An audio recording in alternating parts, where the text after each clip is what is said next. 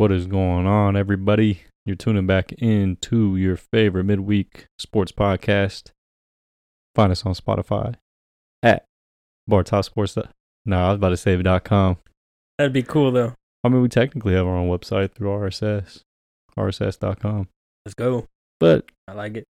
thank you guys for joining us again. Another episode. Hope you guys all enjoyed episode 50. We had a lot of fun with that one. Nice little celebration, a milestone to celebrate. But we got some more good stuff coming for you guys for episode 51. Ryan, I first want to start off. I didn't realize it. Our last episode was the first episode of May. How did you spend your first weekend of May? What weekend was that? This past weekend. Cinco de Mayo weekend. I think I worked. Oh, that is true. I forgot. Yeah, sadly. Forget you work a lot of weekends. Yeah, R.I.P. Man, I got to go see Guardians 3. Highly suggest going to see that if you haven't already. It'll tug your heartstrings. I liked it, but I feel like it was not as eventful as you think as like a finale of a series, if that makes sense. Like I know some of the other characters are already like have roles in future Marvel projects, so it's not the end, but like it's the end of the Guardians. So I don't know. Oh, you did see it? Yeah. Which day? I recommend it last week. Wednesday? Thursday? Because it came out on Friday. I hope Emily's not listening. One of the days. It was a good movie, though. I did enjoy it. I got to see that. Watched Canelo Alvarez pick up another win in his illustrious career. That was really cool. It's always a holiday whenever Canelo fights. That was a good fight. I don't know if you got to see the highlights of it or not. No, I don't really get into that too much. I try, but there's just too much going on. I mean, there is. There's like a million different belts, and I don't know. It is kind of hard to keep up with. This one, Canelo was retaining his 168 WBC belt, I want to say, against John Ryder from England. It was actually a pretty good fight, went 12 rounds. And then Sunday, me and the fiance, we went to a tulip field at a fun farm in Kearney, Missouri. I suggest going there this summer with Emily. It would be a good date. Dang. That's enough about us, though. That's enough about our first weekend of this beautiful month of May. It's time to get into week 2, episode 51. Some things to look forward to.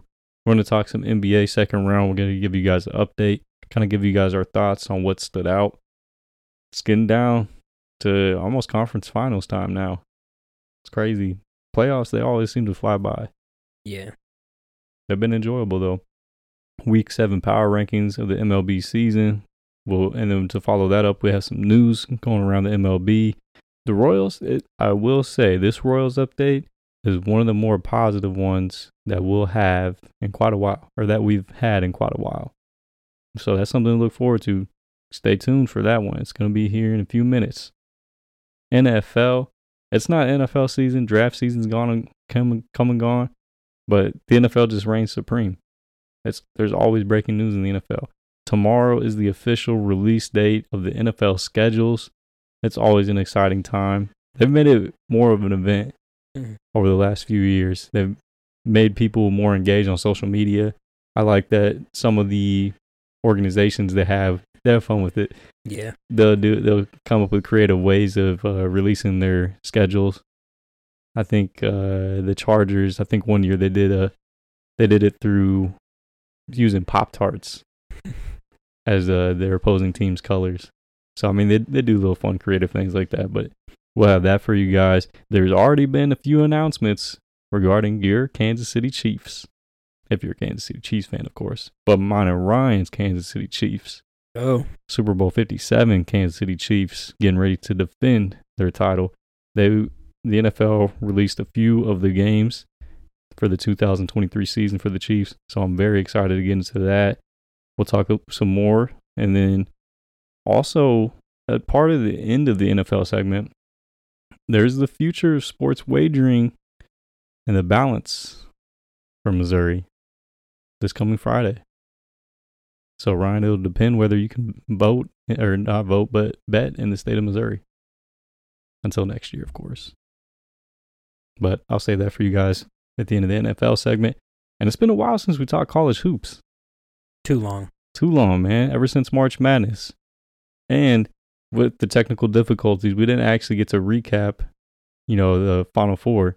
So we're not going to do that. But we're talking about the latest news in college hoops regarding our Kansas Jayhawks. And one of the biggest names in high school hoops, I guess you could say. He made his commitment. I'm going to save that for later. That's enough previews. Let's get into it. Episode 51, NBA edition, second round. A lot of these series, they're now at 6 games. A lot of big games tonight, elimination games. Some game 5s, Miami Heat versus the New York Knicks. The Knicks are backed up against the wall, as well as the Golden State Warriors. The Los Angeles Lakers have them in a 3-1 chokehold. Boston Celtics, they fell to a 3-2 series to the Sixers yesterday. The Denver Nuggets also extended their lead to a 3-2 over the Phoenix Suns. And if you could see, if this video is broadcasted visually, through YouTube, of course, you could see that Ryan's being a hater today and wearing a Philadelphia shirt. It's my undershirt for work. I almost had to kick him off set. Embiid was a Jayhawk. Embiid was a Jayhawk. We celebrated his MVP. You'll have to wear that shirt, man. No, all jokes aside, I do like the Sixers a little bit. I don't really, except for Embiid. I don't really. Embiid's cool. Tobias Harris, he's a likable guy, I guess. Him and you remember him and Toby? Yeah. Or Boban? Yeah, Boban. Toby and Boban. Toby and Bobby. That's friendship goals. That is, yeah. Other than that, I could really care less about them. What stood out? We got to see a good sample size of these games. Now, what has stood out from both the Western Conference semifinals and the Eastern Conference semifinals from the different series? I think Jimmy Butler just being kind of not a non-factor in the regular season, but like a mid-teens guy. Then he gets into the playoffs and it's like upper 20s. He already has the 50 bomb. I don't know. I think that also, even though the defense really steps up in the playoffs, I just didn't realize how hard the defense was. But most of those games still end in blowouts, or they're blowouts until all the reserves come in. Most of these games have been relatively low scoring, actually. Mm-hmm. I was looking at that today. The lines for Miami and New York was 209 total points. I'd take the under. So I actually looked at it. They've hit it twice in the series. They've hit over 209, and then the Warriors and the Lakers, I believe, were at 225, which is a very tricky one. Because they've hit, I believe, 227, 229 a few times, but then the other games have been below 225 total. So it's been tricky. Even I believe the Denver Nuggets, they've held the Suns well below their season averages in scoring. It's been pretty competitive on the defensive end, something that it really isn't that common in today's NBA. Yeah. So it's nice to see. What else? What matchups have you liked watching? Embiid, just anything Embiid does. I mean, there's no one that can guard him on the Celtics. No, there's nobody in the league that can guard that dude. I don't know. I mean, I feel like even though I'm not the biggest Joker fan, what he's been able to do is kind of crazy. He's showing why he was an MVP candidate, or why he was probably 1B. My favorite thing is watching him, and he's pretty fair-skinned like I am. Just seeing his arms after the game, people fighting over screens, just his arms are just bruised and red and just messed up after every game. Oh, he takes a beating. Yeah, he does. And he never really gets mad, really. No, except with fans. He's a very... Yes, the Suns owner. It was good that the Suns owner, owned up to it and took some accountability and was like, I shouldn't have done that. I don't blame him. Unfortunately, the NBA did fine Nikola Jokic $25,000. Jokic joked that he was hoping that the Suns owner was going to pay his fine. Unfortunately, did not. That'd have been really cool. Yeah. I don't know if they let other people pay fines like that, but it'd be cool. I mean, I'm sure they probably handle it some way, but yeah, he should have. He should have. But no, Jokic. My cousin I've talked about, the one that came here for the draft. He's a big Broncos fan. Well, he also loves the Denver Nuggets. I mean, naturally, because that's where he grew up, was in Denver. He loves Jokic. Jokic reminds him of the old days. You know, Jokic is more fundamentally sound than a lot of the players today. His skill level is very high. Athleticism, obviously lower, but he's just a special talent. But his nickname for him, and I wish that people would, make this stick, and I wish it would, spread throughout social media. So my cousin calls him Dad Bod God. I love that. How catchy is that, right? It is crazy. Because realistically, he's probably like 10% body fat, probably lower. But compared to all the other, I don't know, freakish bodies in the NBA, he doesn't look like he's built like that. But, I mean, he'll go in there and play 40-plus minutes sometimes and not even really look too tired. Yeah, he's doing it for the chubby guys out there, for sure. He's holding it down. No, a few things that have stood out to me, and one in particular during that series, despite the Suns being down, how about Devin Booker's efficiency? He's hooping. So as of 2 days ago, and even, I'm not sure what his stat line was last night. I can take a look at it here in a second. But as of 2 days ago, Book was averaging 36.8 points per game on 61.7% shooting. He wants that chip. It's just added not enough. So last night, I'm not sure. I'm gonna take a look at his stat line just because I'm curious. Those are really impressive numbers from him. I think he's taken another step in being a leader. From a lead by example type of thing. He's became that guy. Even Kevin Durant's taking the back seat, which is pretty surprising. So last night, though, obviously didn't go the way they wanted. He still scored 28 points. It was 8 of 19 from the floor. Still not bad. The fact that a shooting guard, though, is 61% from the field. Now, of course, he's just killing them in the mid-range. But still, yeah, that's something to, tip your cap to. If it's within 18 feet, that's like shoot around for him. It really is. It really is for sure. Now, another thing on the Eastern Conference, still Western Conference side, sorry. You were a fan of this guy last year. I'm wondering what your thoughts are now. You don't got to do me like that. Yeah, I noticed you don't have that shirt on. So in the notes, and I did it just to see if you would say something, but you didn't. So now I'm going to bring it up. Is the pool party over? No. The pool party isn't over, huh? No, but I think the Warriors might be. No, yeah, I think I agree with you there. But yeah, I think they'll win tonight, though. But I don't know. Jordan Poole, in his little girly press conference where he had his back to the media and was just giving one-word responses, I don't agree with him saying it to the media, but he was like, nothing's changed. My work ethic's still the same. I prepare the same. I'm just not getting the opportunities. Maybe that is true. I mean, he only had 10 minutes last game, but then again, from Steve Kerr's perspective, your coach, are you going to let him get, 20-plus minutes a game and hoping he gets hot and shoots more efficiently? Or are you going to give it to the greatest shooter ever and then possibly the second greatest shooter ever? He definitely has an argument. Clay. And Clay hasn't really played that well. No. But, I mean, like what Steve Kerr said, sometimes they take bad shots, but they usually make those bad shots, so it's hard to shoot or shoot. You can't mess with their confidence like that. As a coach, I'd probably be so frustrated, and I get it. Obviously, the game today is basically 5 out. Everyone's around the perimeter. Guys like Steph and Clay have changed the game forever.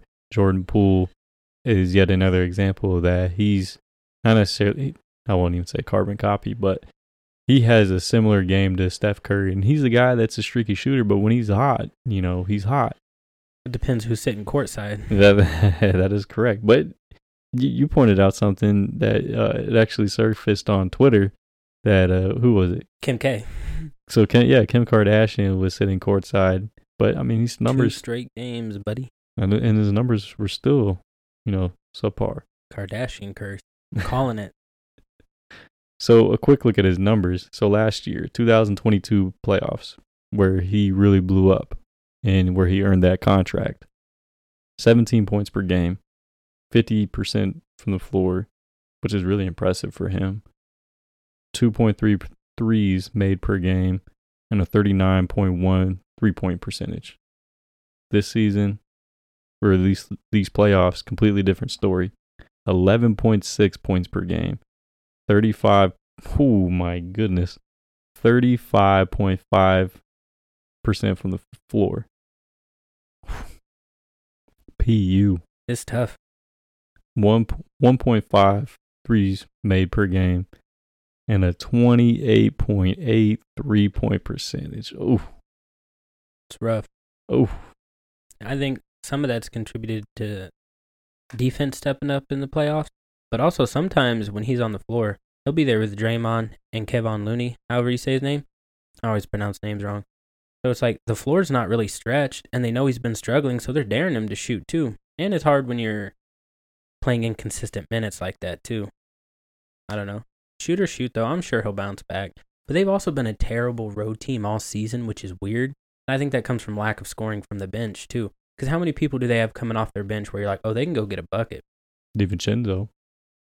That dude's a weird liability on defense. And then he's a streaky shooter too. That's what I was going to say. He is streaky. But Jordan Poole, it doesn't make sense. But it makes it almost seem as if last year was a fluke. And now we're really seeing him for what he is. He finally came back down to earth. You know, he had an incredible run last year as a sixth man in the playoffs. This season, you know, that's not the case. I do wonder, and people have obviously still talked about it, the start of the season. Has that still, you know, carried over into this calendar year? I would say so. Because they've always been known for like a drama-free team for the most part, other than like Draymond getting in trouble occasionally or technicals. But they've had a lot of injuries this season, so I think that plays into it too. But also, what are they going to do like with the big three? Is Clay going to get his bag, or is Draymond going to get the bag? Are they going to trade people like you were telling me before the show, or some of the rumors and stuff? Oh, that was Colin Cowherd. He's just talking out of his, you know what. Yeah, but I've already seen other stuff like on social and stuff, and on some of the sports show they brought it up. Are they going to move people? How are they going to do it? I mean, it's inevitable. It is that this is probably, you know, the last ride. Yeah, or the last dance. Yeah. Now, speaking of Draymond Green, I will say I do kind of like what he's doing from a perspective with his podcast, the Draymond Green Show. We talked about it last year. I think he first started last year in 2022. He's doing it again. I think it is cool from a fan perspective because you're getting to hear a player's unfiltered opinion on how the game that he just played in went from his perspective. You're getting, obviously he's a high IQ guy. He's going to, you know, break down and give great analysis. Now, I want your opinion though, because for me, I don't think we need to hear from this dude after every single game, especially after they lose. No, I don't like it. You hear about like NBA players, or in other sports they do it too. Like I delete social media during the playoffs or postseason. Like you hear a lot of professional athletes say stuff like that. I think he should do the same. Like LeBron said in it was this week, but like his advice to the younger players in the playoffs, and he said, don't pay attention to social media, don't get on social media. And I get it. If it's in his free time, you can't tell him not to. But I think if he wants to record them, that's his right. But I don't think he should release them until after the playoffs. Or until they're eliminated, whatever. I mean, it is kind of a cool perspective, but then again, it's like, just get off social, don't do anything until after. I don't think it's helping them. Because, like, we're practicing, we're trying to get ready. Like, I know they have free time, but then he's doing his podcast. Like, I don't know. I think it's a little corny, but I actually don't like him, but I like him on his podcast, if that makes sense. He says some cool stuff. It is interesting that that's just the day and age that we live in. Social media, content creators. I mean, that's us. Yeah. We're content creators? Well, no. That's wild. Well, this is content, and we're creating it, so you said it. I wouldn't go as far as to say, you know, the TikTok or... I'm putting it in my bio on Twitter right when we get off. Call yourself an influencer. No, but like I mentioned, I do think that it is cool because that's something that a fan has never got to see before. You know what I mean? Mm. But at the same time, that guy, even in his podcast, he's not really owning up to how he's playing. Mm. I think in his latest one, I didn't watch it. I don't give that guy the time of day. I don't give him his views. I look at it on, through a secondhand source. Oh, mainly the clips. And stuff. Yeah, I exactly. Like I'll never give the guy his viewership, but I think in one of the clips, he was talking about how everybody should be better in the next game tonight in Game 5, but he never mentioned himself. I feel like Draymond's playing like he's always played, though. Never really back to the basket kind of guy. I mean, just always been kind of like what Shaq says, He's a triple single guy. He plays a lot of minutes that just don't add up to a lot. And they lost a lot of scoring from their bench, too. And then, like, when he's in there with Looney, that's just like two dudes, no back to the basket, no jump shot. I don't know. I feel like it's almost a liability to have both of them in there at the same time, but I also understand you have to kind of try and offset Anthony Davis, or at least have a big guy on him to at least give yourself a shot. I get that, but that is a good point, though. Having those two on the floor at the same time, it's not a good combination. No. Now they've won titles with it, though, so they have, yeah. The people, who are in California that can stay up late and watch all those games all season long, they might have a different take on it, but that's what I think. I think it's a liability. Or like maybe Andrew Wiggins will be in with them too. Not known for his 3-point shooting, he's more drive to the basket kind of guy. But when the paint's clogged like that, it takes away his game too. Another good point. See, that's why I call you the hoops analyst. I try. But I also want to talk about how the narrative has changed. They brought Wiggins in to play defense. He's a vet now. He's been a vet for a little bit. He needed a fresh start. He's played well. And now they're mad that he's not scoring enough. Like, you didn't bring him in to score. You have two of the greatest scorers in the game. I'm just angry about that because I'm seeing that more and more.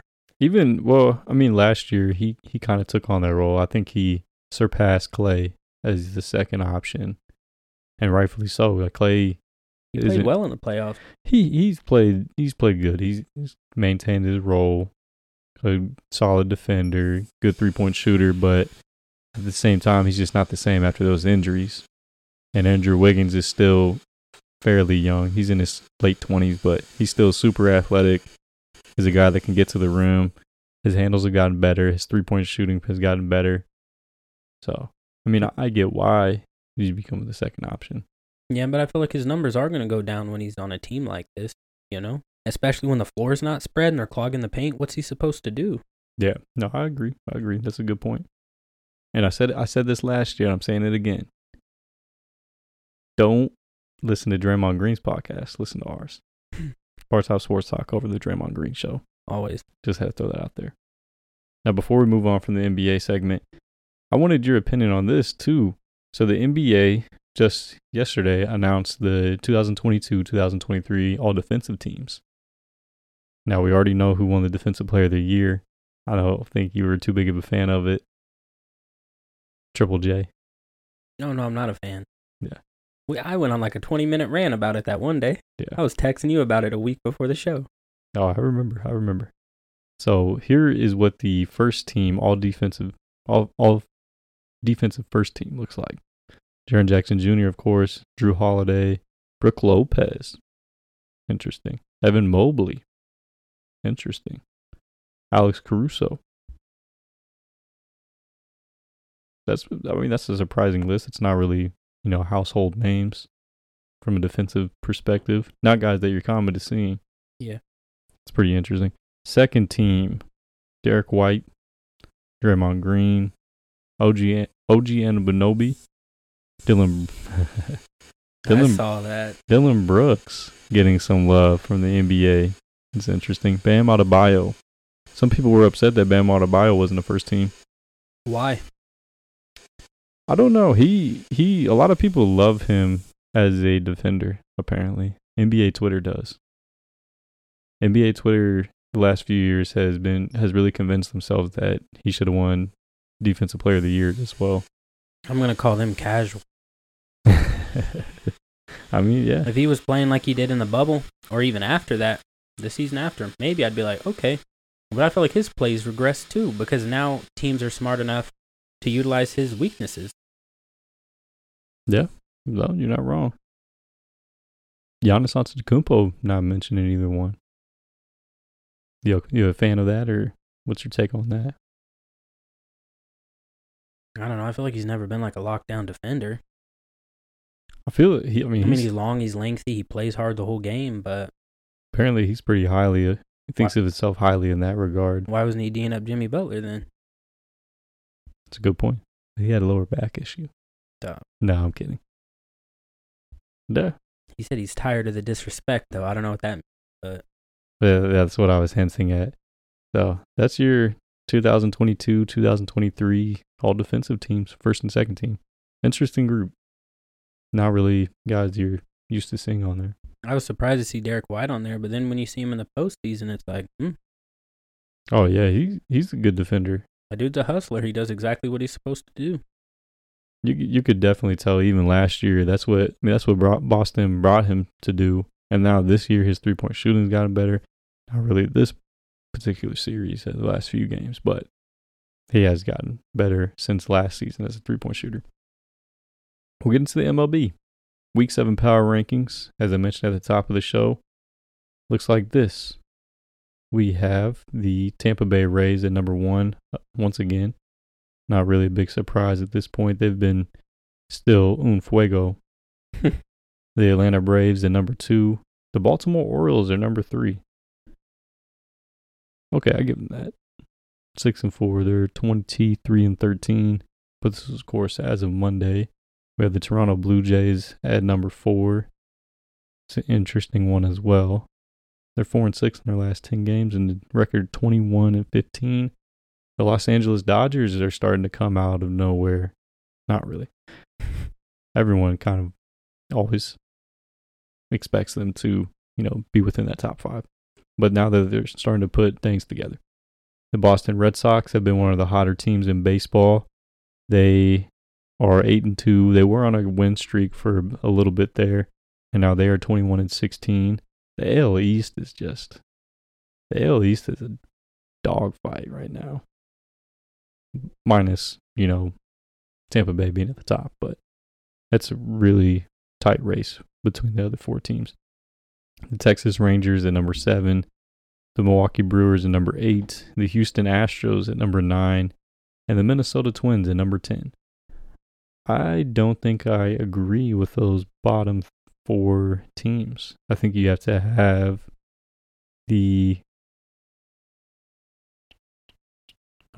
okay, never mind. That's pretty, that's kind of accurate. I agree with it. Maybe you put in the Yankees. But for the most part, I think that's pretty accurate. Probably flip-flop some teams around in there. I would say Pittsburgh. Pittsburgh's been a nice story so far this season, but they are 1-9 in their last 10 games. Oof. Oh, I get why they dropped out of it, because they were in the power rankings last week. So, I get why they're not in there anymore. Players of the week from week 6, we have. Oh, I wish I could send you this one, Ryan. I wanted to see you pronounce this name. I can barely pronounce your name right half the time. A lot of people have trouble with that. You would be surprised. I get San Antonio, San Diego. Wait, seriously? Oh, dude, yes.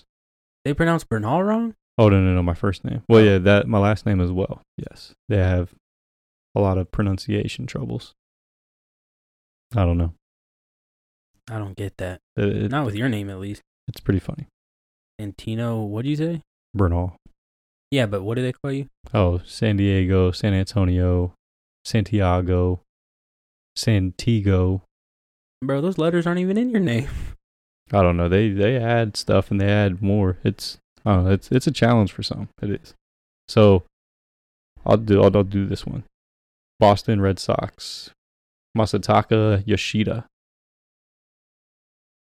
I wouldn't pronounce that. Yeah, there you go.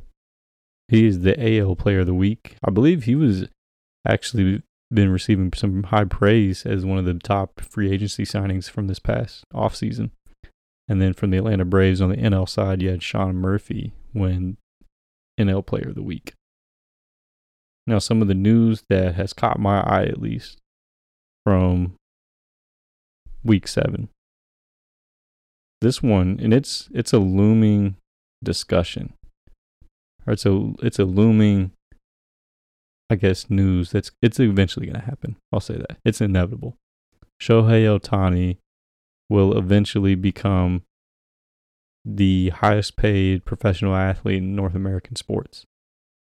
His contract is going to surpass Patrick Mahomes, possibly. For now. Yes, for now. I wanted to talk about that later for the NFL segment, but yes. I didn't get into it. I know that's a juicy topic. Oh, yes, it is. So, a lot of front office executives for the MLB, 26 specifically, are predicting that Shohei Ohtani will receive a historic deal. Biggest deal in MLB history. $524 million over, I believe, 11 years is what I saw. Now, if you can do quick maths, what's that yearly? I'm just kidding. I can't. I'm pulling out my calculator. Like 50 mil a year, a little over? 47.6. But I've seen others that say that he's going to get 53 million per season. But I've also seen that he could become one of the first athletes in North America to earn $100 million a year. $100 million a year. Now that's obviously his salary and endorsements. That is unbelievable. There's a few that have probably done that, probably Tiger Woods, LeBron, maybe Steph Curry's come close, Floyd Mayweather. But it's when you get in that ballpark, man, that's insane. You're living life well. It almost gives me anxiety thinking about how to keep track of all of that. Like, do you have to hire a team of like financial advisors and accountants and stuff at that point? Oh yeah, for sure. Which bank do you go to? A big one. I don't know. For him, for example, do you I don't know, maybe put some money in Los Angeles in a bank, or do you put some in Japan from where you're from? I feel like when you have that much money, you got to have that in a couple different banks. I feel like it'd be weird to have it just in one. But also, he probably has a lot in, like, investments too, or like properties, stuff like that. That's what I was about to say. Imagine if he invested, into properties or different ventures and things. I mean, it's already generational money, but oh my goodness, that could go on past 50 years if he manages it right. That's incredible. That could last forever. Yeah, that's incredible. And speaking of Shohei Ohtani, so this week he joined Elite Company, and he's already an Elite Company. That guy is one of one, but he surpassed Babe Ruth's career strikeout total. Now, obviously, pitching today and pitching back then in the teens. Yeah, it's obviously much different, but Shohei Ohtani, the talent is just off the chart. He now has the most pitching strikeouts among players to hit at least 100 career home runs, according to Fox Sports MLB. And I can't remember the total number for Babe Ruth. I think it was over 500 strikeouts, I want to say. I wouldn't know at all. I know the candy bar. Baby Ruth. Oh. The Great Bambino. It's just hard to follow baseball, man. And I know it's like playoffs and with like the NFL getting closer and closer, but like nobody really covers it. Like the more I pay attention, unless it's like an MLB like designated show or whatever you want to call it, or like the top 10 or not top 10, you just really don't see baseball. It's a lot of the old time reporters. So when I think of baseball reporting, I think of print. Obviously, print is dying out, unfortunately. But there are a lot of beat writers for different affiliations. So Sports Illustrated or Kansas City Star or, just publications like that. But I do actually follow quite a few, Royals beat writers. and there's multiple of them. So I mean, that's where I get quite a bit of information from, and they actually present a lot of interesting tidbits. But yeah, it doesn't get nearly the coverage, the media coverage that the NFL does, of course, or even the NBA. The NFL is just another animal. Yeah, I haven't been like in the NFL too hard, except for the last like couple years, just because growing up it was just always like, well, let's wait for the draft, maybe next year. But I don't know, man. I didn't realize how much better it was when it's always on sports shows too. Like in the season, I feel like all the shows are better when it's NFL related. Well, it's all better when they're talking about Kansas City. Yeah, it is. Now, I will highlight the Pittsburgh Pirates, even though they've been on a huge slump as of late. So this week, as of, I believe yesterday, there was a complete game shutout for Mitch Keller of the Pittsburgh Pirates. I wish we had him instead of Brad Keller. I don't know if there's a relation there or not, but we got the worst of the Kellers. He broke the Pittsburgh Pirates' streak of 370 games without a starting pitcher throwing a complete game. 370 games that the Pirates did not have a complete game. That's a lot. Now, I mean, I don't know how common that is for for teams. Honestly, I couldn't tell you the last time a Royals pitcher did that or who the Royals pitcher was that did that. So I can't really say too much, but pretty impressive. Another Pirates highlight.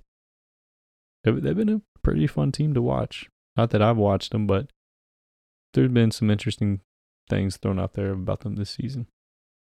Max Fried, pitcher for the Atlanta Braves, went on the 15-day IL. I believe they've kind of ran into a few injuries as of late, but they're still leading the NL East by pretty wide margin. 7.5 games. That is the next closest team. And now this was probably the biggest news of the week for the MLB. And it doesn't really exactly have to deal with the teams currently. So, Ryan, do you remember a few weeks ago that we talked about the MLB potentially expanding? Yeah, I wasn't really talking. I was just kind of nodding and saying, yeah, I'm such a casual. I just don't want to look stupid. So this is something that I think that is inevitable as well. The MLB, as we mentioned, the coverage of them, maybe you're trying to compete with the NFL, even compete with the NBA. It looks like the NBA is inevitably going to expand to possibly 32 teams. I think the same is for the MLB. So we've talked about Vegas being a location. We've talked about Salt Lake City has come up this spring as well, has been thrown in the conversation. Nashville has been thrown in the conversation. Well, now there's another potential city. And this one kind of makes sense a little bit, given that there's already a professional baseball team in this state. Orlando, the city of Orlando, there's been renderings now of a potential $1.7 billion stadium. I think that would be one of the most expensive stadiums today, or, modern day, next to Globe Life Stadium in Texas and Arlington. The picture of it, if I could show you, it looks pretty incredible. It doesn't even look like a stadium. It looks like a campus almost. Not like a college campus, but it's hard to even describe. The stadium itself, it looked like it would be a dome, and then there's like a tunnel that fans would walk to get to the stadium. But I was talking with Hector off the show. It makes sense because think of what's around Orlando. So many different tourist attractions. It's already a vacation destination. It just makes too much sense. Yeah, the nightlife too. Everything is there. Orlando doesn't have anything besides the Magic. And really, are you going to watch the Magic? I know Paulo Banchero's on the court, but they haven't been good since 2009? Probably. They started off the first quarter of the season, weren't they, in some of the power rankings, but then injuries and just the schedule picking up, they just don't have still don't have the talent to compete very long. They just, yeah. But still, yeah, the Orlando, what are the teams there? I think they might have a hockey team, not an NHL team, but maybe a minor league. They have soccer. I believe professional soccer is there now.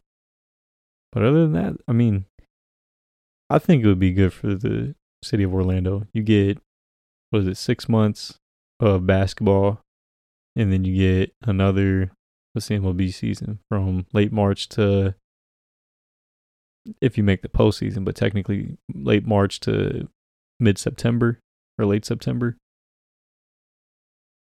So another 6 months of sports. So basically a whole year nonstop sports.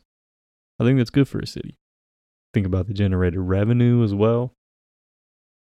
I know how like the NFL worked or the NBA worked when they had their expansion. How would it work in the MLB? Or how do you think it would work? So if they go to 32 teams, which would make the most sense, they would probably split it up into, instead of the MLB having 3 divisions per league, I think you have to go to 4 divisions. Basically the same model that the NFL has in place. Because I think at one point the NFL actually had a similar model to the MLB right now, where you have 5 teams per division. Now, how do you split those teams up? Like the current teams? I don't know. That'd be interesting. Because I think, for example, for the NFL, you of course have, the West Division, North Division, South Division, and East Division. So I mean, maybe you do the same thing if you're the MLB, or maybe you just name it different. It's interesting though. More and more cities are starting to pop up. I think that one's pretty strong candidate. I'd like them in Nashville, but I think that there also needs to be a few more West Coast teams. So maybe Salt Lake City, but given the weather factor, I just can't see it. So maybe Nashville and Orlando. I think that those are pretty strong candidates. Unless Vegas gets it, but I think the A's going there is for sure thing. Well, Nashville had the biggest attendance for the draft, man. You never know. Maybe they're on to something. Yeah. Wink, wink. Yeah. 600,000. I don't believe it. I think that's like the Loch Ness Monster. Dang. You're going to make somebody mad for that. Hey, man. They're about to go in rebuild mode. It's okay. Now, before we wrap up the MLB, yesterday, MLB Twitter page actually posted early MVP rankings for the AL and the NL. Now, some of you may agree with it. Some of you may disagree with it. I couldn't tell you if these guys are deserving right now on March 10th or May 10th. I couldn't tell you whether they're deserving of it right now because I really don't know all their numbers. I know they're notable players, but whether they should be MVP frontrunners, I couldn't tell you.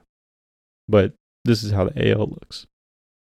Shohei Ohtani, no surprise, is up there. I think he definitely gets it. I think he's the for sure front runner for it. He was neck and neck with Aaron Judge last year, but Aaron Judge just 63 home runs. I mean, that's tough to trump him. You know what I mean? Wander Franco of the Tampa Bay Rays at number 2. Matt Chapman is having a really good season with the Blue Jays. I have seen his batting average. It is good.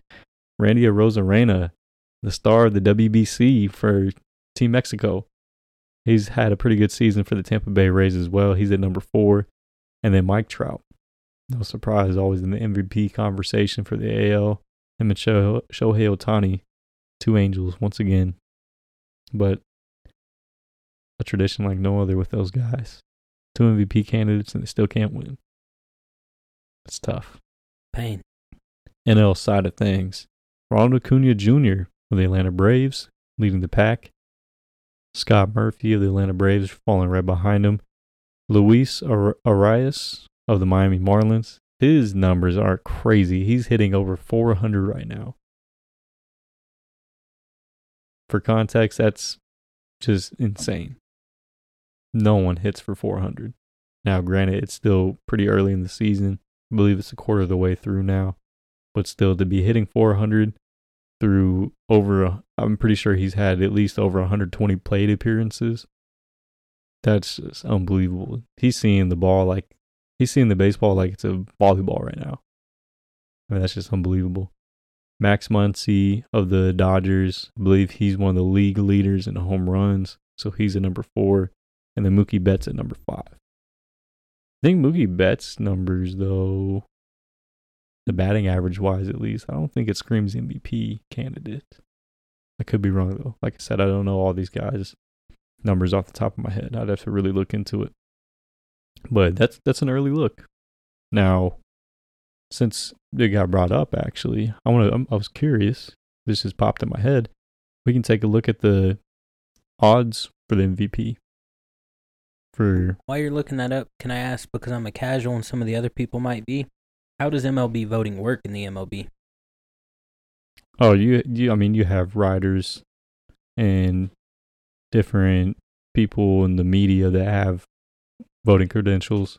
So it's pretty similar to the MVP voting for NBA and NFL, I imagine. Do fans have any say in it at all, or any voting stuff?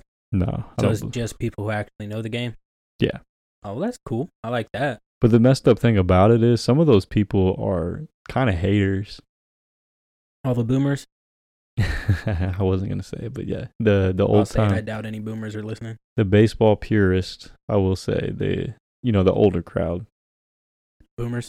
Yeah. So, for example, say if Fernando Tatis eventually became an MVP candidate and probably would be considered a front runner, he probably wouldn't get the necessary votes because, he got found guilty of doing PEDs. That's a bad one. Yeah. So the league MVP National League, yes, Ronald Acuna Jr. is the odds-on favorite right now, according to FanDuel. Pete Alonso at number 2, and now, Tatis enters the race on FanDuel. FanDuel is kind of, a little bit risky, though. It's a little bit different from the MLB, so I don't know if you necessarily trust it.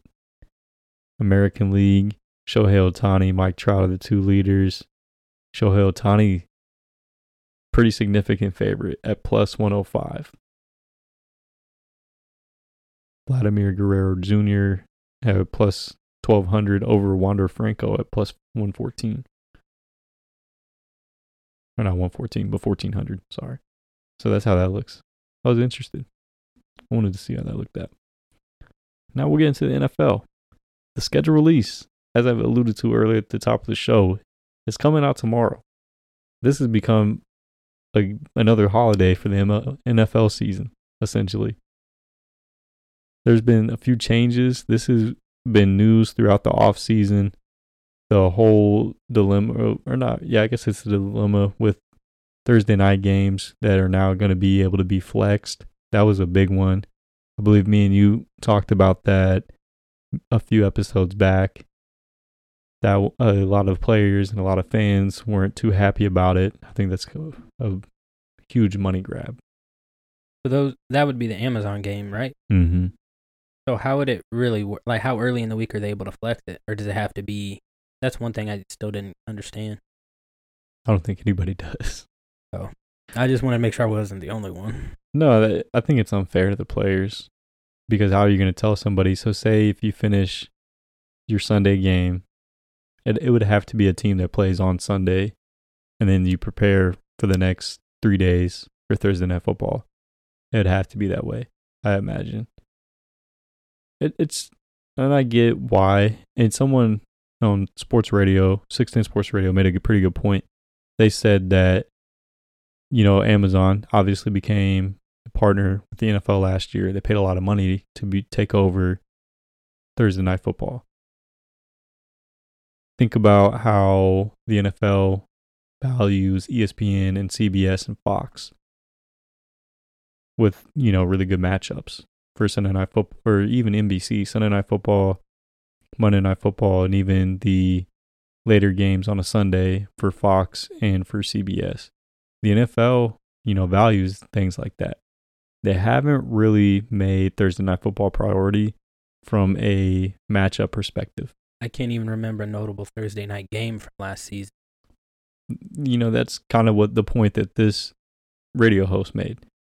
Maybe Amazon, even though they just became partners, if the NFL continued to do that to them, I can't imagine that partnership would last that long. So in a response, Amazon is probably putting a bug in the NFL's ear saying, hey, we want more competitive games because we want more money. We're paying you guys a bunch of money. We want to make money too. Yeah, you would think that having good games on Amazon, like quality games, I don't exactly know how it would work with streaming in other countries. I know, like Netflix, for instance, like in different countries, they have different like shows. Like some shows will be in the U.S., but not in like the other bigger countries. So if the other country, like Germany, for instance, like the games that are there, like you'd think they'd want better games on Amazon so those like international fans could get more involved, get a larger fan base. Like do something for those fans too. No, I agree. So that was one of the biggest changes this offseason. In the course, the Black Friday game will be the first time ever. And then I guess this is kind of new too. So games don't necessarily, according to Adam Schefter, games don't necessarily belong to networks anymore. All games are free agents. So if there's a high profile matchup, say the 12 o'clock slot on CBS, that could get potentially moved to a different station. That's interesting. I did not know that. I didn't know that either. And then not all games are guaranteed to have not all teams are guaranteed to have a primetime spot. I think last year I mentioned that the Detroit Lions didn't have any primetime games when the schedule released, but they did end up getting the last Sunday Night Football game of the season. That kind of, and it makes sense because you don't want to see the Houston Texans or the Carolina Panthers in a primetime game, but that kind of stinks for, those franchises. I get why, but it's a little bit of a downer for them. Now, I've mentioned the Black Friday game a few times now. First time ever.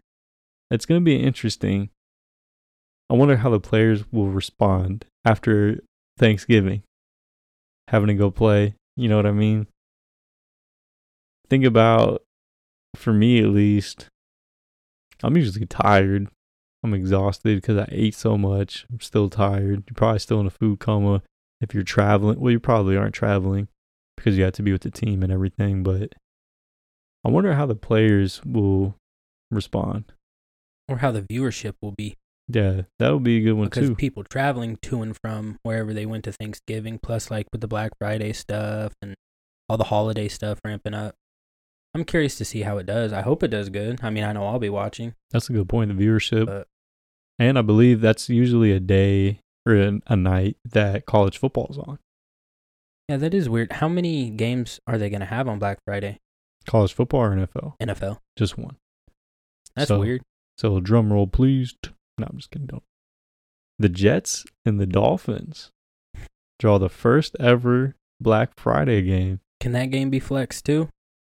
Because something tells me that might need to be flexed soon. You know what? We'll find out. It's a possibility. I hope so.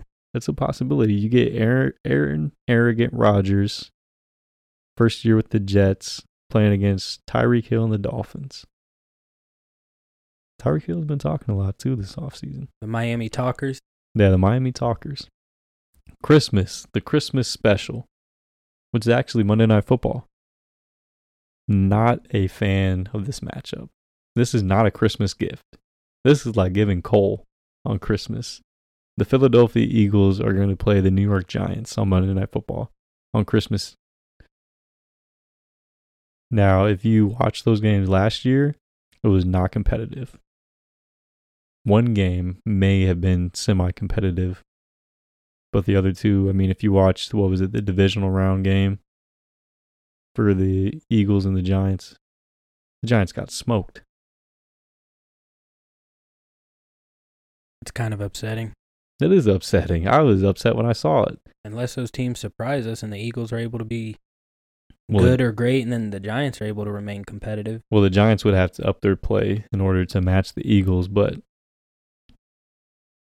The Eagles might have that Super Bowl hangover, though. It might end up being competitive. they could. I doubt it. They could. I'm trying to remain positive, though. I've been kind of a negative Nelly so far about it. I mean, I'm right there with you. I'm not very optimistic on that matchup. Outside of Eagles fans and Giants fans, who's excited for that, though? Yeah, I don't know. Hmm. That's a good question. I don't know. I hope they can flex those games. And so to go along with the Black Friday game, the Christmas game, the international games were announced. So week 4, you have the Falcons and Jaguars in London. Why not send the best? Why send... That's like sending the Royals somewhere to represent the MLB. That is like funny. What? Yeah. Falcons? They usually do send the best MLB teams to go play like in London, or even the Mexico series that we just had with the Padres. At least it's a name brand, or a team with a big brand. The Jaguars are on the come up. I don't think so. I think they are. The Jaguars, they're essentially London's, that's Jacksonville's second home. It's become that. I think that their owner, he's had a lot of say in potentially, I don't know, maybe even an expansion team over there. I doubt that it happens, but the Jaguars have been a team that's played in London quite a bit over the last, 10 years. Week 5 following week 4. The Jaguars are again against the Buffalo Bills. Now, I don't know where this one is. This is according to... I think the Jags had 2 straight in London. Yeah. Why do they get 2 straight? Tottenham? Is that in England? I can't even tell you where all the 50 states are if they were blank, so I definitely can't tell you that. Just to be honest. Let's do a quick Google search on this one. Either that or we phone a friend. We need to get Cisco in here and have him Googling stuff for us. Yeah, I would be pretty impressed if he could. Oh, it's in Canada. So it's essentially a home game for Buffalo. I'm trying to look up. Why not just play in Toronto? That's weird. Because Buffalo's not far from Toronto. That's interesting. Huh. So the Jaguars get 2 international games back to back. That's interesting. Week 6, the Baltimore Ravens and the Titans will also play in Tottenham. Maybe that's a location for a CFL team. That seems weird. Yeah. Did you look it up? No. It looked like it's significantly away from Toronto too. Like a good 30, 40 minutes away from Toronto. That's interesting. I did not know that. And then for the first time, I believe first time ever, the NFL is going to Frankfurt, Germany. I thought it was supposed to be in Munich, but I guess it's in Frankfurt. Where, fun fact, my mom was born. Where was she born? Frankfurt, Germany. That's wild. I didn't know that. My grandpa, it was when he was in Vietnam. So they were stationed over there. Dang. Yeah, pretty cool. Shout out to him for serving the country. Salute. Week 9. The Miami Talkers are going to play the Kansas City Chiefs. A lot of speculation on this matchup for the Chiefs. Everyone knew that Kansas City was going there this year. A lot of people thought it was going to be Chicago, myself included. The media made it seem that way. You get Kansas City, the brand, of course, reigning Super Bowl champs. But then you also get the market of Chicago. So it just made sense. Chicago should be an improving team, but I don't think that's not a big time matchup that you're looking or that you're expecting. Like I said, the Chicago's market, it will draw a crowd. They always show up. But the Miami Dolphins is the team that gets selected, which is pretty funny. So I mentioned Tyreek Hill. He's been talking a lot. He said he was going to score in Arrowhead. I think it's funny that he doesn't get that chance. Although I would have liked to see the crowd boo him. You got to give him applause too. I mean, Why, it sounds like a lot of regret on his part. Oh, it does. It Because does. he's saying some names I don't even know if we can say on the podcast. What he called the Chiefs. Oh, that's right. That's right. Yep. That is true. Look it up. Sounds like regret to me. It does. It seems a little bit of jealousy. The departure was kind of nice. Like, it was a win for everybody. You helped us win a Super Bowl. We helped you win a Super Bowl. I keep saying we, but the Chiefs, you know.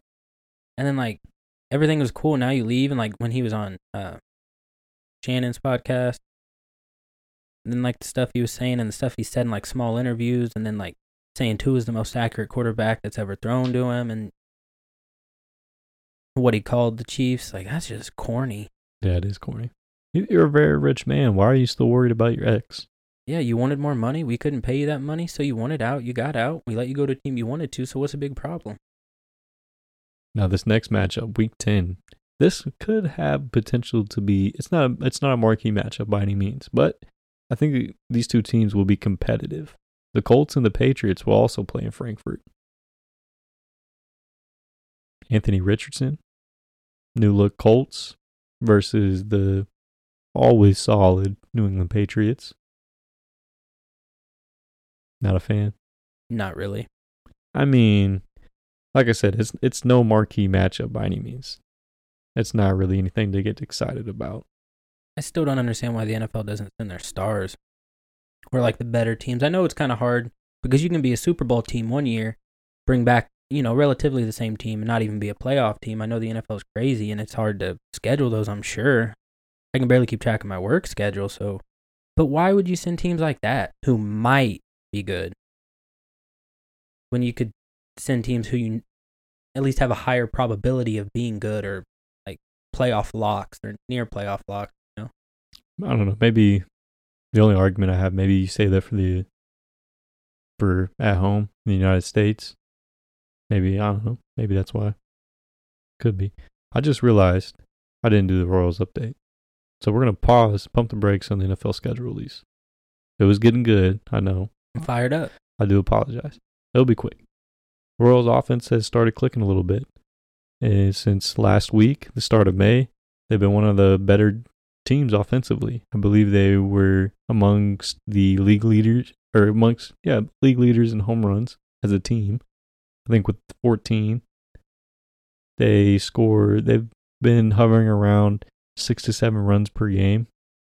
So a huge improvement from April.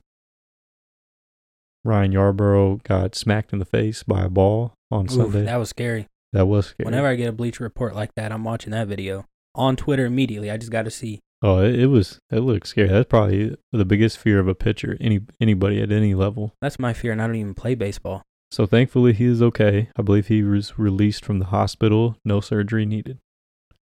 The Royals also, I believe they made a trade this week. They had an acquisition. They acquired right-handed pitcher James McArthur. It could be relief pitcher. I think right-handed pitcher. James McArthur from the Philadelphia Phillies in exchange for minor league outfielder Junior Marin and cash considerations. Now to make room for the 40-man roster, Franmil Reyes was designated for assignment.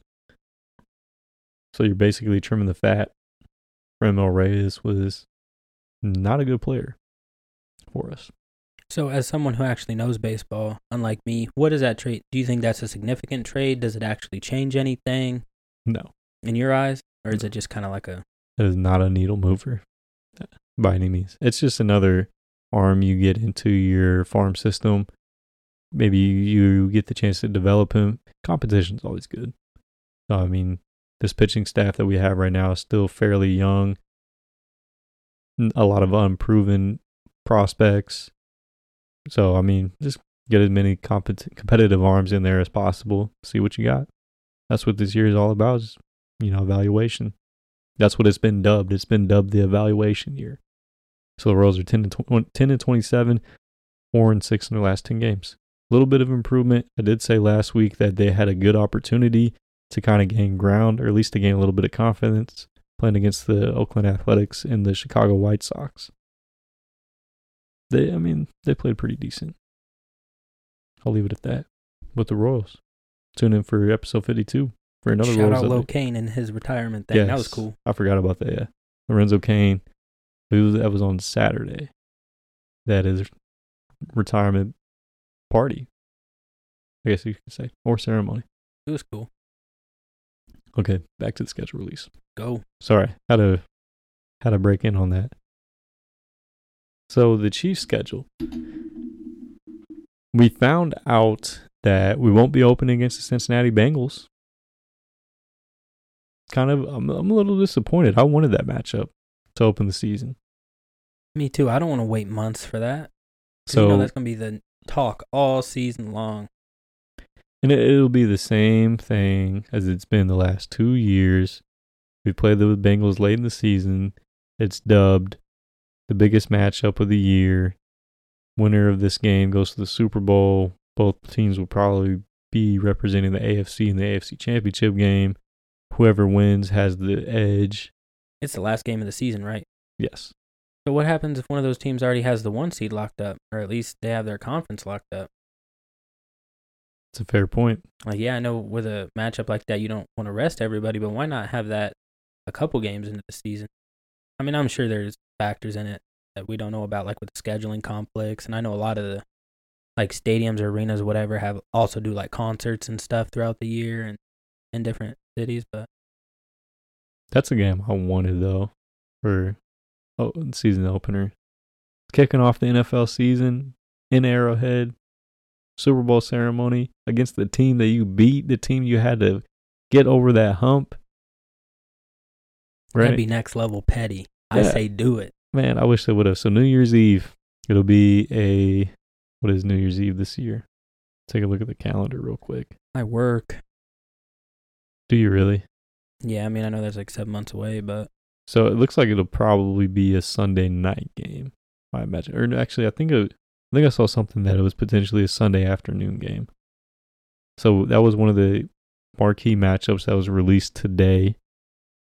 And then, of course, the Chiefs against the Dolphins in Germany. So now, since we know it's not the Dolphins, and we know that's not the Bengals who we're going to open up the season against, who do you think it is? We only have a few more options.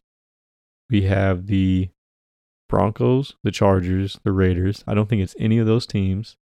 No one wants to see that. Buffalo. Could be. Buffalo opened the season last year against the Rams. Would make for good television. Chicago. Not likely. Detroit. Not likely either. And then all that's left is Philadelphia. Super Bowl rematch? Opening the first game of the NFL season? I don't know. That sounds kind of underwhelming. Like all of those options. It should have been Cincinnati. It'd have been cool. Like the rivalry is there. They're at a point where both teams just don't like each other. The cities don't like each other. It's at Arrowhead, right? Yeah. Or at Burrowhead? Mm-hmm. Yeah. Yeah. I'm here for it. But I wish it was earlier, though. But I don't think it can be Philly. So it was also reported today. Now, I don't know how true this is. It was on Facebook. Donna Kelsey supposedly leaked that the Chiefs were going to play the Eagles week 2. So basically, if that is true, Detroit or a division rival? I think it has to be either Buffalo or Philly for week 1. It has to be one of those two teams. You'd think so. That's the big game. That's what the people want to see. That's what would draw viewership. One of those two matchups. You're not tuning in to watch us play the Broncos. Chargers would be a solid matchup, but that's usually a Thursday night game or a Sunday night game, a few weeks after the first week. The Raiders, come on. Detroit, yeah, they're an up-and-coming team, but that's not one you want to, that's not for the NFL. The NFL season opener, the NFL doesn't want that. Chicago, again, I mentioned Chicago's market, another young and up-and-coming team, but still they have a far way to go. It should have been Cincinnati. It has to either be Buffalo or Philly. I don't know what they could do. I want Philly. I want the smoke now. Both teams basically return quite a bit of the players that played in the Super Bowl. Let's run it back. Let's run it back. I'm here for it. I know they're still upset. Let's run it back. I want to see it. I hope we find that out tomorrow. That's when we'll find out. Now, we kind of alluded to it during the MLB segment when we were talking about the Shohei Ohtani contract. So now, yesterday, we find out that with all these crazy quarterback contracts, Lamar Jackson being the latest, I feel like this was something that was kind of on the back burner, but it was going to eventually happen. Because nobody, or at least no quarterback, should be paid higher than Patrick Mahomes. Not a single one of them. He's in a league of his own. It was reported by Dove Kleiman on Twitter. He covers NFL news and transactions. It was reported that the Chiefs are expected to redo Patrick Mahomes' contract to make him the highest paid player in the NFL history again. Now, this was per Mike Florio. But then again, Mike Florio has been pushing this narrative all off season with all these quarterback contracts that have come and gone. He's been really he's been basically being petty and mad at the Kansas City Chiefs front office, mad at Brett Veach for giving Patrick Mahomes that contract in 2020. So it was a 10-year, $450 million deal in 2020 with the potential of incentives to reach $500 million. Now, of course, that's not football money, that's baseball money. So he's basically advocating that Patrick Mahomes should sign a new deal because that basically screwed all the other front offices over. But he's produced. He's worth that. 3 Super Bowls in 4 years or 5 years, whatever it is. Why not? How long was our Super Bowl drought or even a playoff win drought before Mahomes? How do you not pay him that much money? No scandals off the field or anything. He's a stand-up guy. He's always in the city doing cool stuff, like with the Royals stuff. And what's the women's team name? The Current. Casey Current. I mean, why wouldn't you want to do everything you could to keep somebody like that? I agree. Right now, he's the 7th in average salary per year with $45 million a season. It's unbelievable how quickly the quarterback market has changed in just 3 short years. Now, as I mentioned, I think he should be the highest paid quarterback. I hope from his perspective, though, that he knows, despite the fact that he's not the highest paid quarterback, he doesn't need to be the highest paid quarterback.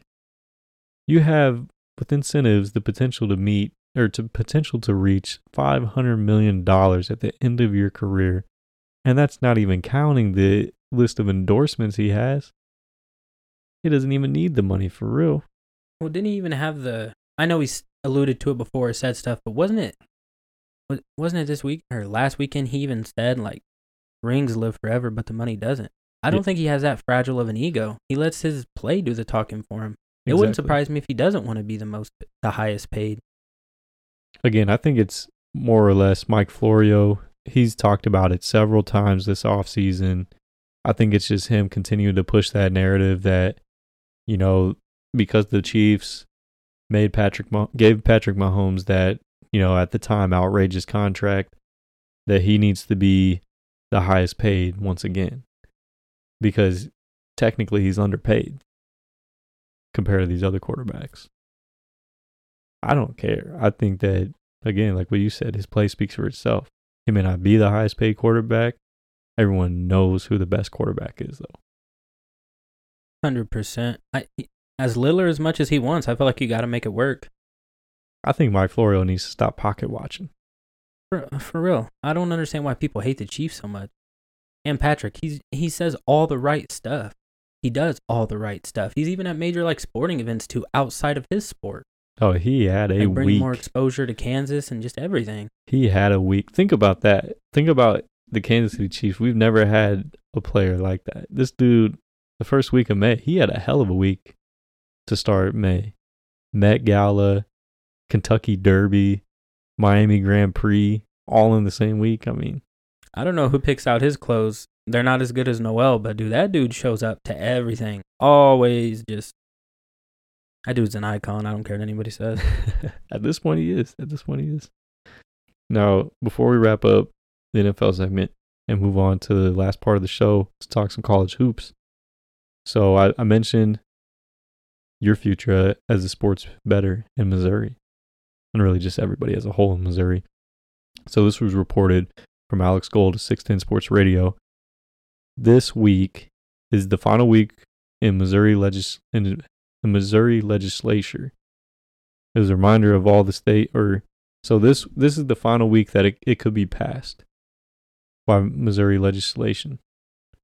If the Missouri House doesn't pass sports wagering, the bill this week, it's on the back burner again until 2024.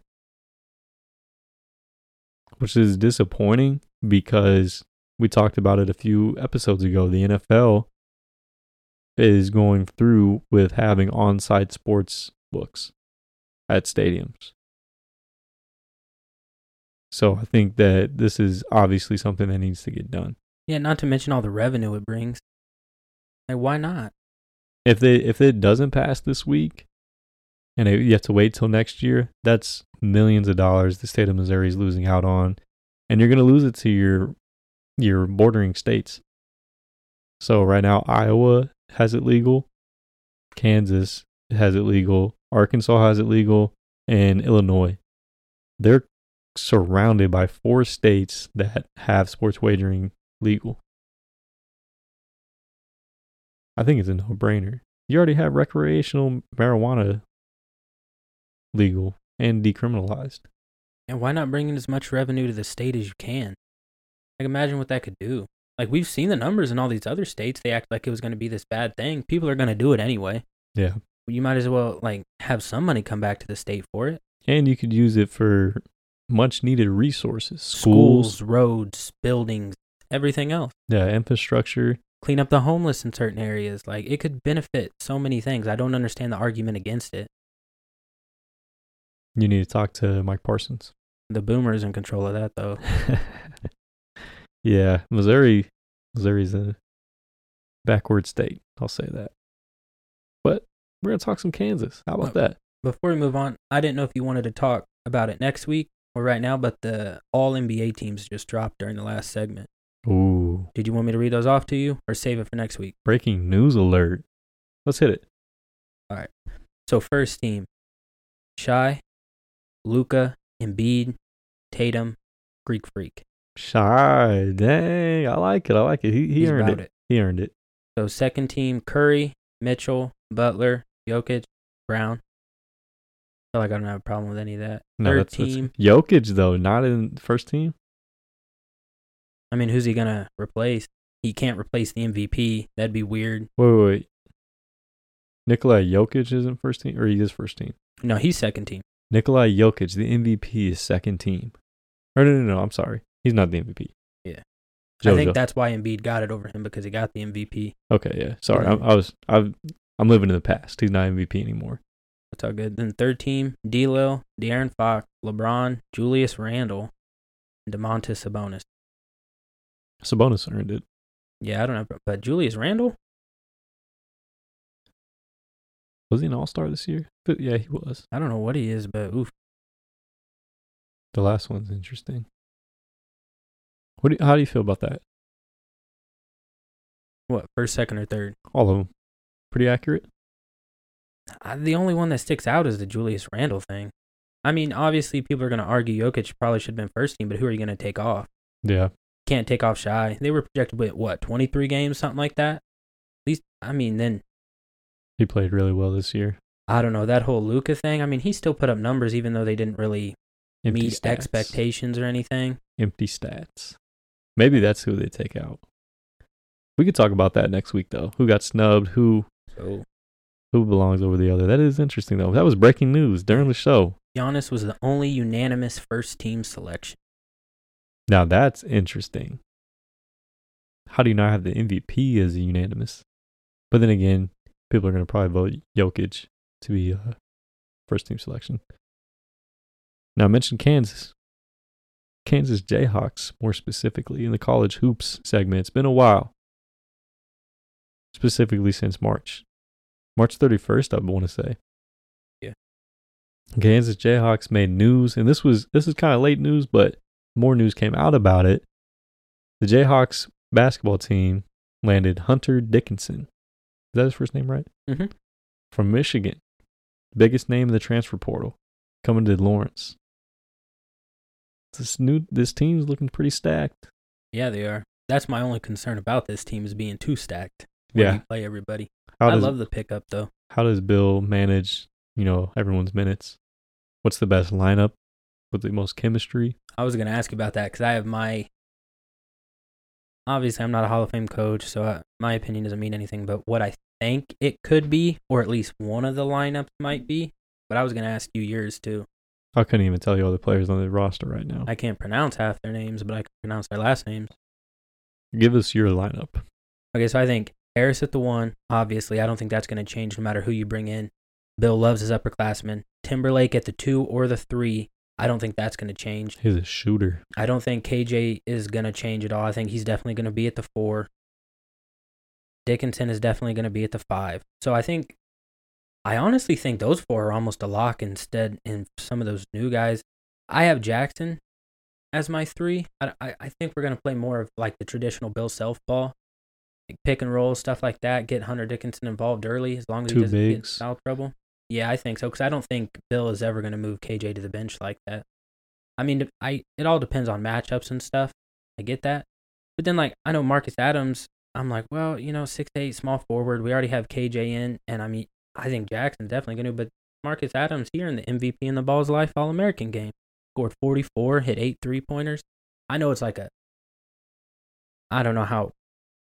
I watched the highlights and saw everyone who was in that game. I know it's just like a All-American Balls Life. It's kind of off-brand, kind of name brand, so I don't... Yeah, All-American in quotation marks.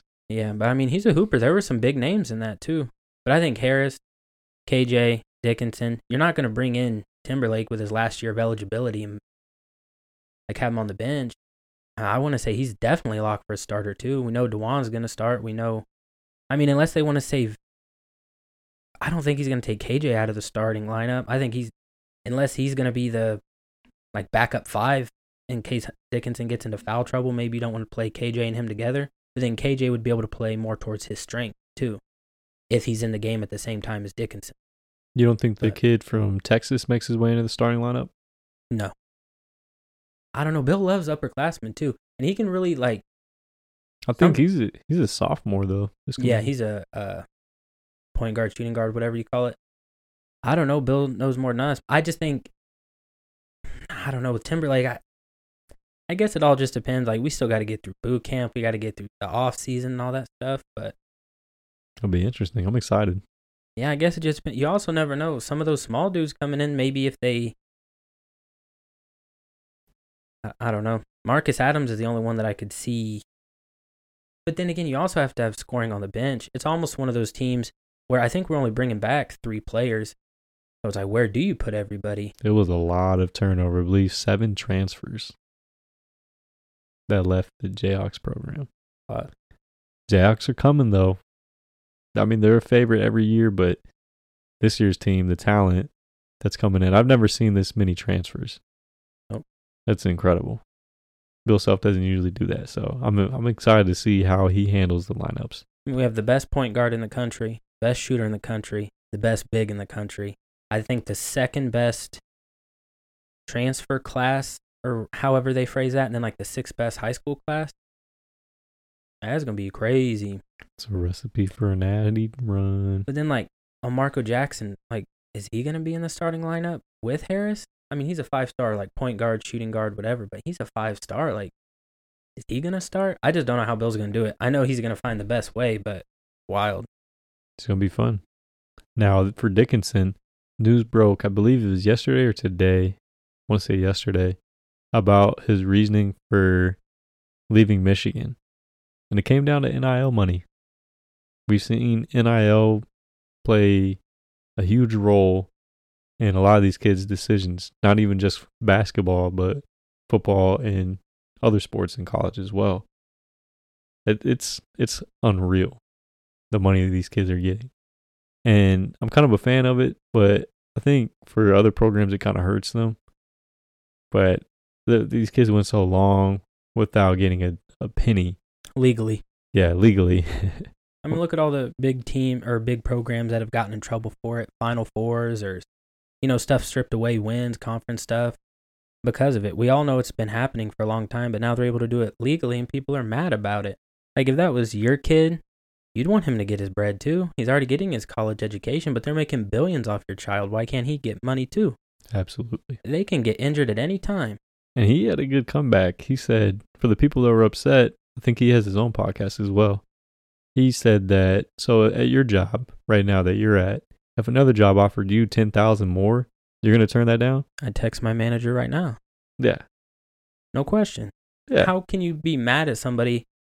I don't like how everyone supports coaches, or usually, like, I know maybe right when it happens, where they're currently coaching, like, these small schools get into the tournament, and everyone knows it's like a starting job for them to put themselves in a position to coach like a big D1 school compared to where they were at, or to like a resume builder. Why can't players do the same? I don't understand that. I completely agree. And with him, for him specifically, he's one of the bigger names in college basketball this season. He's probably not going to make it in the NBA. So why not get your money while you can and get a degree at the same time? Yeah, I don't see why not. Makes perfect sense. I don't fault him. I mean, you're averaging, 18-9 last season? Team didn't even make the tournament. You want a fresh start? There was a conversation with the Michigan staff. He was there 3 years. I'm sure he talked to somebody. How can I get more money? So it goes to the highest bidder. But also, we always get big talent. Like, he wants to go somewhere where he also gets the most exposure. Historic as well. And you're a big man. What does any great big man need to succeed usually? A great point guard. You also know, one of the best shooters in the country too. And I have KJ Adams too. That's going to stretch the floor everywhere. You're not going to be able to double him. Maybe in the low post, but that's going to leave a shooter open.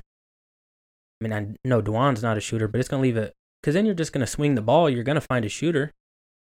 I mean, I feel like it's also just the best place for him. I might be a little biased, but I mean, why wouldn't you want to be in a place where you're going to get, I'm not too familiar with how Ann Arbor is, but Lawrence is a nice town. Yeah, it's a college town, one of the best party towns in the country.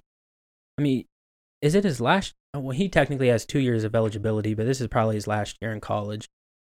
But I don't understand why there's so much hate towards it. I mean, I get it from a Michigan fan standpoint, but then again, like, it would all change if it was your talent and you were being underpaid, because that's what the game is now. You don't feel like players leave professional teams all the time because they don't feel compensated for their talent. So how are you going to be mad at him for it? Yeah. I mean, I do get the frustration, because if it was a KU player, a big name KU player that's been here for 3 or 4 years, and then they wanted to, go get the NIL money at another university, I would be a little upset, but you can't fault the kids. No, I'm not faulting them at all. So it was interesting. That's been a hot topic in college sports right now, is NIL. And speaking of NIL, LeBron James Jr. officially committed to the University of Southern California over the weekend. And it's so crazy because although he was a McDonald's All-American, I wouldn't say he's one of the biggest, high school prospects in the last 5 to 10 years. You know what I mean? He's not a 5-star recruit. A lot of people think that he's, where he's at because of his dad's name. That's got to add something to it, because his numbers don't stick out as crazy. And it does. He does have good film. Mm-hmm. I mean, he is a good player. But I'd say it's one of the biggest college commitments in quite a while. Yeah, the video was cool. I will say that. I didn't see that. Yeah, you should look at his social. You could probably just find it on Twitter too now and YouTube and stuff. But it was a pretty cool announcement video. I know it was special for LeBron. He said that it was, to his knowledge, the first person in the James family to go to college. Now that's special, man. That is truly special. I'm happy for them. I'm happy for that family. I hope Brownie succeeds. I hope he does too. We'll find out soon. Now the NIL money for him, he could have one of the highest NIL earnings ever since it became legal. $5.3 million as a freshman in college. $5.3 million. I don't know, just from endorsements and then like the phase stuff and all the other stuff he does, I don't think money's that big of a deal for him. No, it isn't. Not to mention, what his dad's worth. Well, so he already has a deal with Nike. He had a deal with Nike in high school. Now, obviously, that's through LeBron, but still. I think he signed with FaZe in 2016. He did. And Beats by Dre. So he's going to be set for life, aside from his dad's money, too. So I'm rooting for him. I really do. I hope people don't hate on him. USC is going to be a circus this year, though. Dennis Rodman's son transferred there today. He did. And then you also have reigning Heisman Trophy winner Caleb Williams in football. So USC is going to be a circus. I believe USC also has another 5-star recruit that committed this year. They do, yeah. Yeah. So if you're a USC fan, I know Hector is, better tune in. That's all we got for you guys for episode 51. We hope you guys enjoy. Tune back in for episode 52. We'll see you guys then.